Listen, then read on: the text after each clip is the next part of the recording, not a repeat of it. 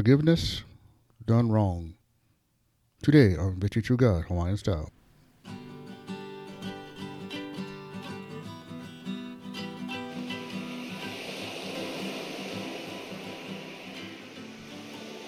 Aloha Monday, everybody. I'm your host, Brother Mel, also known as That Guy. And I say thanks for listening to the show. Well, we're talking about forgiveness today. It's a good one. This show is going to show the mistakes that people make when they try and go about forgiveness, but they also want their way. And in that, we get one problem. We read in Matthew 18:15, if a brother sins against you, and go show him his fault. And if he doesn't listen to you, take 2 or 3 more witnesses with you to confront him. If he still refuses to listen, take the matter to the church.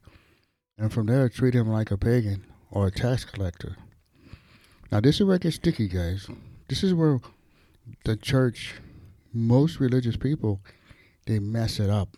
They get it wrong. They think it's time to shun the person, to kick the person out, to alienate them. But it's wrong.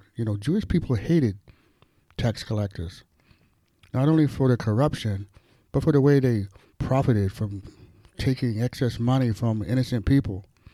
Back in those days, tax collectors were seen as like unclean, just like murderers and robbers and harlots. And here's the problem we have with the religious people today. They don't look at what Jesus did. That's why I want to take you guys to Matthew chapter 9. Jesus found Matthew, who was a tax collector, worthy enough to call him a disciple. It wasn't that Matthew was good. It was that the timing was perfect for Matthew to follow him.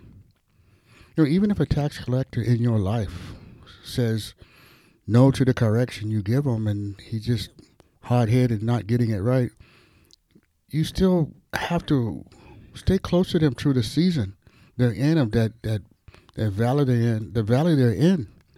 Guys, we are obligated to let them through this time and this season they're in, that we can restore them and help be a part of it and bring them back whole and complete to the church.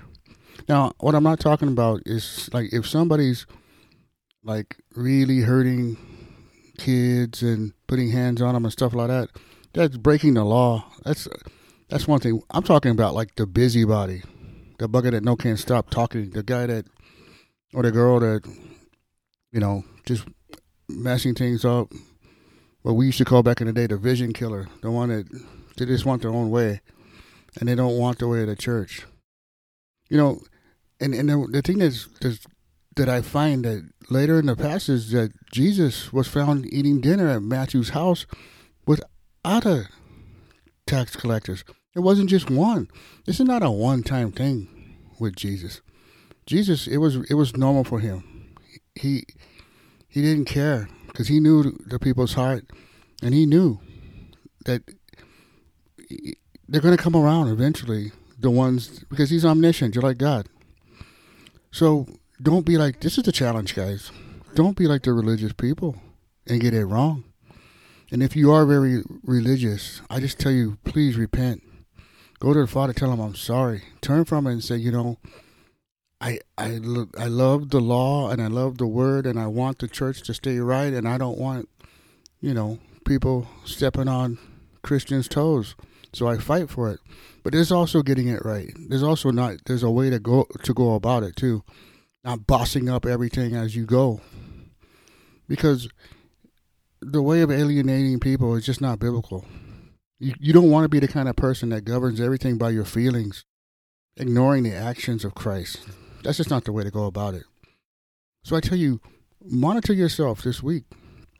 Pray about it, make requests, and try and, if you are legalistic in that way, just say, God, help me be more like Christ. And if you're weak in that way, again, say, Father God, help me be more like Christ.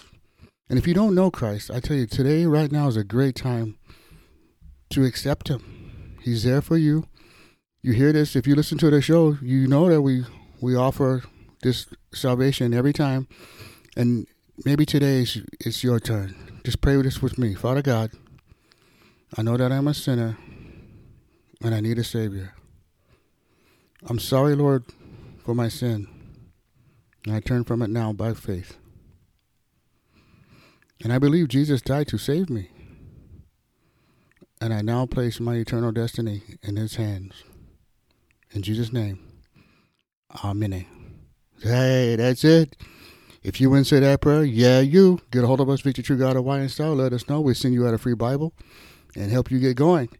And if for some reason you find yourself stuck in a hole, can't get out, or you just get questions about, someone's asking you Bible questions and you don't have the answer, get a hold of us, Victory True God Hawaiian Style. Join the monthly membership team, and we will get you all the information you need. Or maybe you just support Victory True God Hawaiian Style. That would be great as well. And tell a friend about Victory True God Hawaiian Style. We up and coming. We trying, and we spreading the truth. We love the truth, and the truth is Jesus Christ. And as always, I like to say, Malama Pono, everybody. Take care.